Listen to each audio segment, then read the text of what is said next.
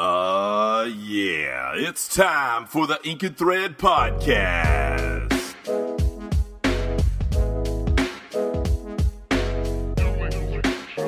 This podcast discusses design, development, and sourcing of apparel, spotlights fashion trends, and features industry creatives and entrepreneurs. Ink and Thread is the official podcast of Amber Creative. Sit back and relax with your hosts Jeremy Picker and Angelo Montiel.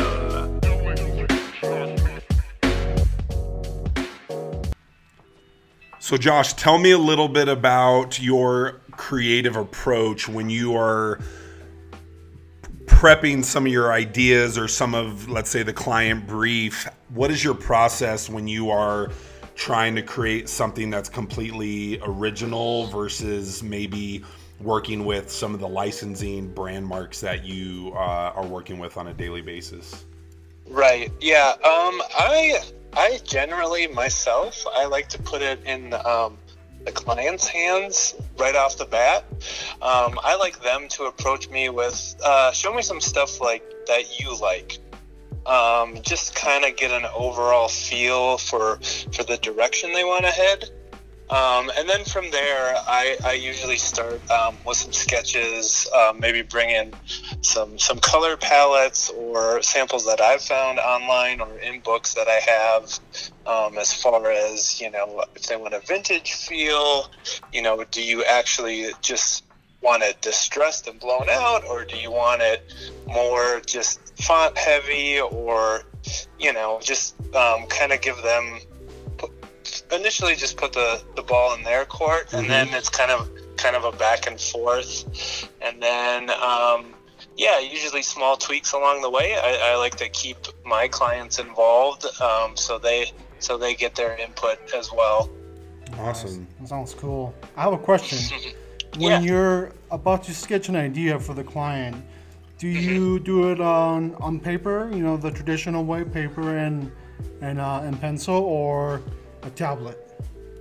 I still am pretty old school when it comes to that. For me, it's just quicker with a number 2 pencil and a kneadable eraser to just get ideas out real quick. We can kind of once we get pretty close, I do usually bring those sketches into Photoshop, and maybe my scaling's a little bit off, so I'll, lasso around an image and increase the size or decrease the size. But I would say, from the get-go, it's usually pencil and paper, and then we kind of break it into Photoshop, and then bring it over to Illustrator, typically, depending on the project. But nice. It's kind of all three, I guess. Nice. I like it. And I think, Angelo, your approach, I think it varies depending on the design style, right, that you're putting together. Obviously, the Procreate app has been a lifesaver for you, I feel like. Yeah. Mainly I use, the iPad Pro with Procreate, and that's been a game changer for me, so I highly recommend. Yeah, I actually just got Procreate, and I'm still digging around in it a bit, but it is... It's a nice change from the Adobe suite. They've done a lot of good things with it, so it's pretty cool. For sure. I'm still waiting for Procreate to make like a vector plugin or their own Illustrator, type of app. So. And the nice thing is being able to make those adjustments, whether it's on paper or the Wacom. I know, Angelo, we like to mock it up on paper background to make it look like an authentic sketch, and I think your brushes, whatever you're using, allows for that. Just one more question on when you're dealing with the customers, how do you not combat, but how do you deal with when the customer's wrong or the customer's creative direction doesn't mean or isn't going to translate well? How do you bring that up when you're in that creative setting, knowing that you're the professional and you know what they want, but it might not necessarily mean it's production or visually friendly? Yeah, I do try to steer my clients the best I can, because I feel like after 14 years of doing this, I got a pretty good sense of what people like or what they're into. I was actually just not personally, but a good friend of mine, he was working with a client recently, and he wanted kind of something fun and exciting and cartoony, and the designs he kept settling on were not that. Like, they weren't fun or exciting or cartoony. So he was kind of explaining a story to me where they had a bit of a back and forth, and eventually you come to kind of a common space. That's definitely happened with me in the past. But typically, again, kind of going back to, I like to put a little bit of homework on the client, maybe stuff that they like, stuff that's appealing to them, because then that kind of sends me down the right path initially. Tons of sketches. I feel like it's just way quicker to do like arch type, or do you like it straight across? Do you like it all caps? Do you like serifs or sans serifs? Just kind of getting a general direction, and then going from there. I've been lucky enough where there hasn't been a lot of all right, let's start this over from scratch. Wow. Angelo, that would be nice sometimes. Lucky you. I mean, it has happened, but it's few and far in between. But again, I think that just comes back to putting a little homework back on the client, and approaching them with your research, and hopefully what they see is what they were thinking. For sure. Yeah, and our philosophy is we even have some proprietary software that creates this visual survey, because like you said, clients don't necessarily know how to communicate what they're envisioning. They can show you, or they can show you what they don't like, but to come up with that turn, and I think we even got that cartoony look out of a silhouette. Someone they just wanted a graphic silhouetted, and they called that the cartoony look. Right. So again, it's, as a professional, don't always go with what the client says. That's where those visuals come into play huge, because especially in our business, Angelo doesn't get to talk with the client, so he's relying on our project managers to filter what the customer's saying.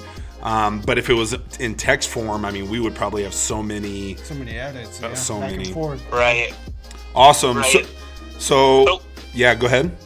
No, I was just going to say, like, there's so many times where a client comes to me and it's like, I want something cool. And it's like, okay, what's your definition of cool? Because it's relative. It's cool that every person is just so all over the board. So, I think those visuals help right away. Yours, mine, and Angelo's idea of cool is very different. And then, what cool to the client and then their audience, is really what is going to matter. Like, even if the clients that we're working with, they might think it's cool, but that's where we like to say we're politely opinionated, because we're looking at that end buyer or that end wearer in mind on what they think is cool. They might, their level of cool might be very low compared to like ours, just because we're around this all the time. So that's a good thing to bring up. So kind of going into your kind of background, and you talking about you've gotten some help along the way. What would be, one or two or even three tips for young creators, young creatives or designers, just starting out, or, maybe they're a novice or intermediate, but they want to turn it into a full-time profession. What would some of those things that you wish you knew, and then since you've been in it 14 years, what you could help them to start their career path? Sure. I would say first and foremost, you have to be passionate about this career. There's going to be a lot of ups and unfortunately a lot more downs along the way.